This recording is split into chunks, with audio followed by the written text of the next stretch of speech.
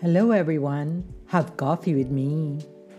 Sit back, relax, and enjoy your coffee one sip at a time.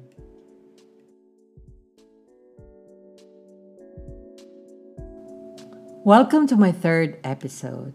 I'm going to talk about my new normal.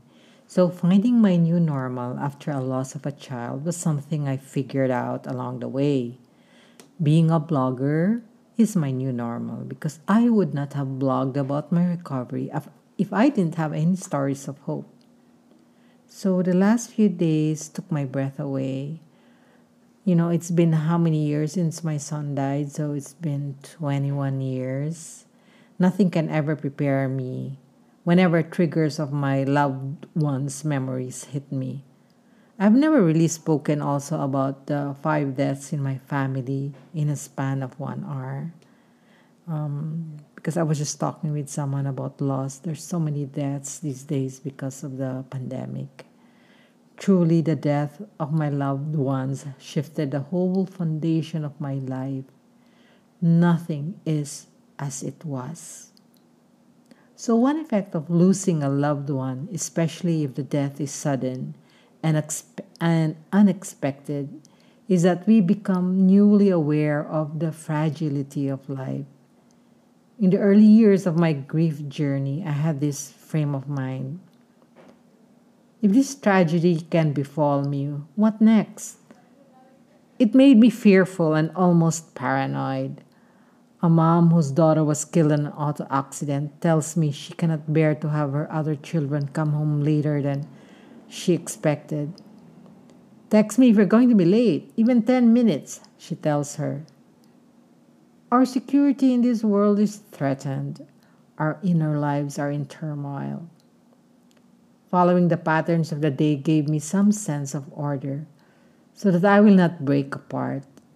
I tend to be such a neat freak too. Yet I recognize that these are primal and irrational fears, but the loss I have gone through are not rational either. In time, I had energy and courage to cope with the change. Learning to live a new normal is like learning a new language, a new way of seeing.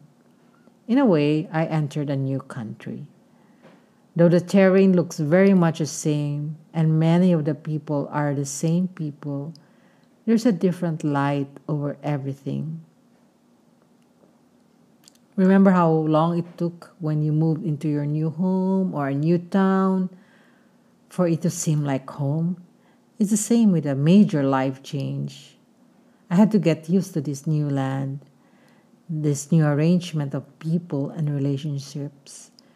It took time to look around, to be surprised, to be brought up short over and over again. An inner tug of protest inside where I finally acknowledged, oh, yes, it is different now. This is my new normal. It is a blessing. A mother who lost a child often cry out over insensitive remarks. I have heard it a countless of times.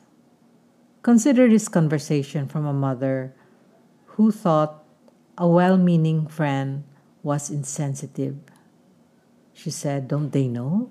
Of course, these wonderful, concerned, well meaning friends don't know. They can only guess how I feel. They haven't personally known, thank God, the disbelief, the shock, the anger, the depression that has filled my heart and soul since my child died. They don't know that the words I need to hear are, I know you must be hurting terribly. You had such a good life together. The pain must be awful. You need to express your anger, your frustration. I know it must be hard for you to believe that God is a loving God who will support you through this horrible tragedy. Well, they can't know words aren't necessary. That just being there, holding my hand, crying with me, or listening to me would be much more comforting than words they feel they must say. I don't think they are insensitive.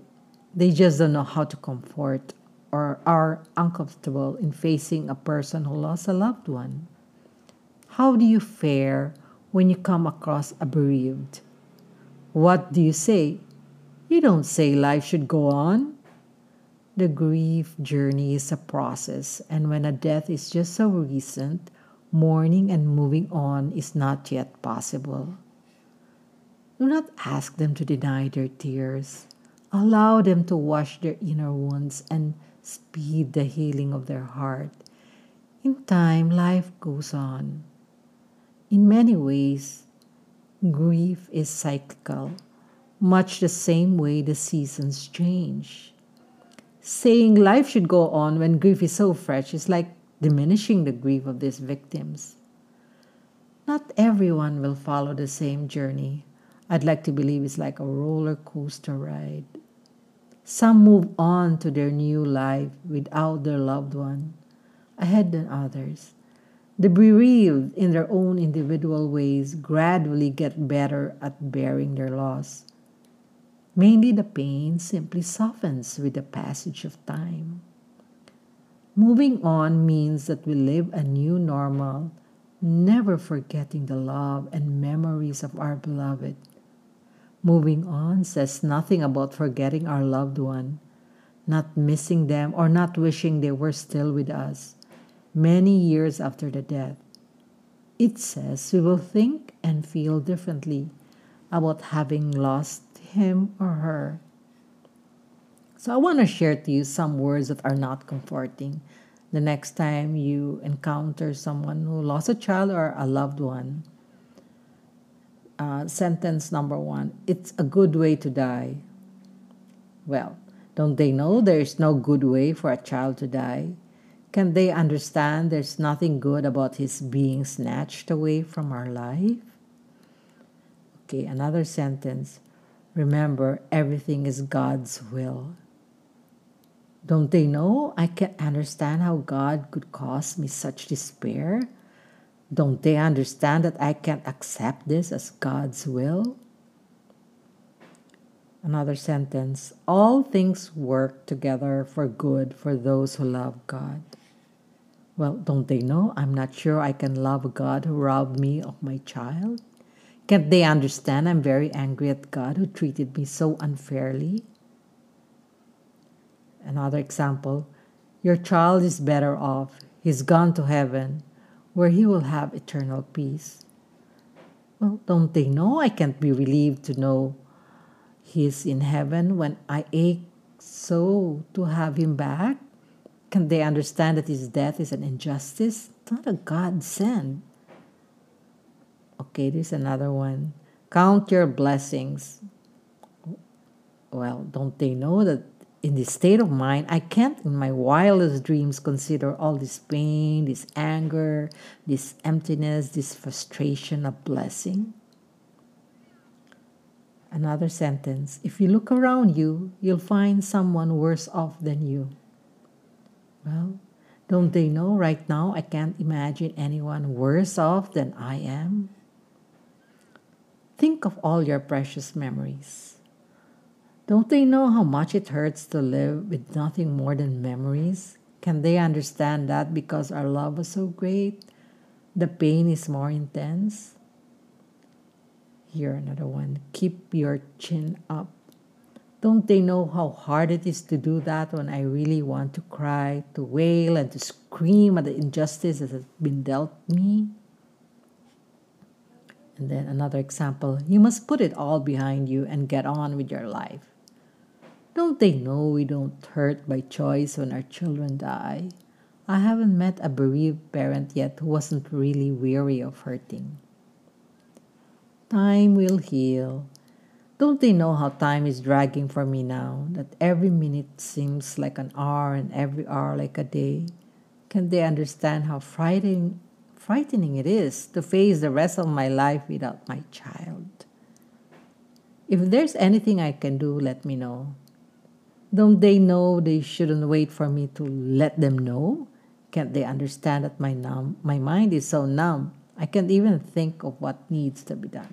Okay, these examples are this usually happen right after a child dies, so the grief is really fresh. So these are not the times to say those words. They're not comforting. Well, um, there are times when many months have passed and they're still wallowing in grief. It's time to really reach out and help a bereaved parent.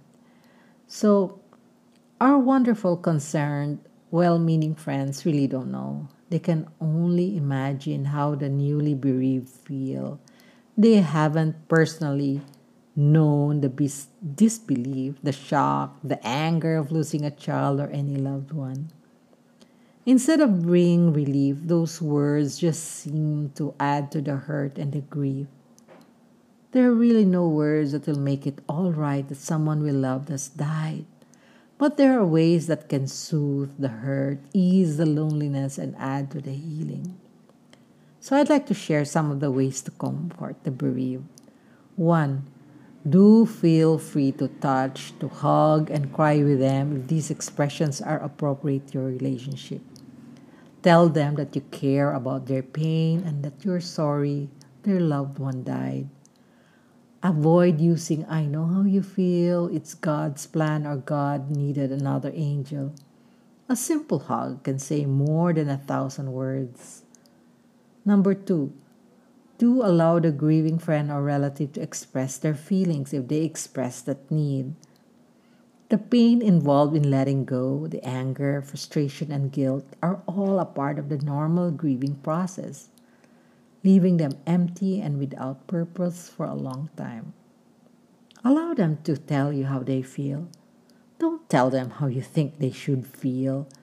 They just need you to listen. You aren't expected to be able to take away the hurt or to have all the answers. Be careful of cliches, religious platitudes, or easy answers.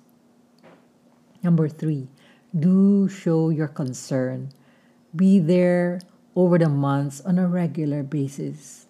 Allow them to tell you how they feel and listen when they tell you. If you know a certain time of the day is particularly difficult, do try to plan your visits to coincide with that time. Number 4, do mention their loved one by name. It is comforting for the bereaved to know that others remember their loved one too. Some people avoid mentioning the loved one's name for fear to remind them of their loss. If tears come, then they needed to cry. And the tears may be tears of gratitude that you have given them the opportunity to share their loved one with you. If you have a good memory of their loved one, do share it. It will make their day. I really love the stories that friends would tell me about my dear Louie Joe or a family member, my mom or dad or brothers who died. It's really touching. Number 5, do know that it is difficult for the newly bereaved to reach out to you for help. When you offer help, be specific. For example, you want to take them out for a ride. Set a time and date. Meet them for coffee. And it's also one reason why I named this podcast Have Coffee with Me, because often I would meet parents in a coffee shop and we would have coffee, we'll drink coffee. So it's very meaningful to me as a parent who lost a child in the past and helping other parents. And then now that I'm a coffee producer, coffee is really a beverage in my life. So I hope I have been able to give you some tips on comforting a bereaved. It doesn't have to be a loss of a child. You could have lost a friend or someone who died because of COVID. So please take care and hope you listen to my next episode.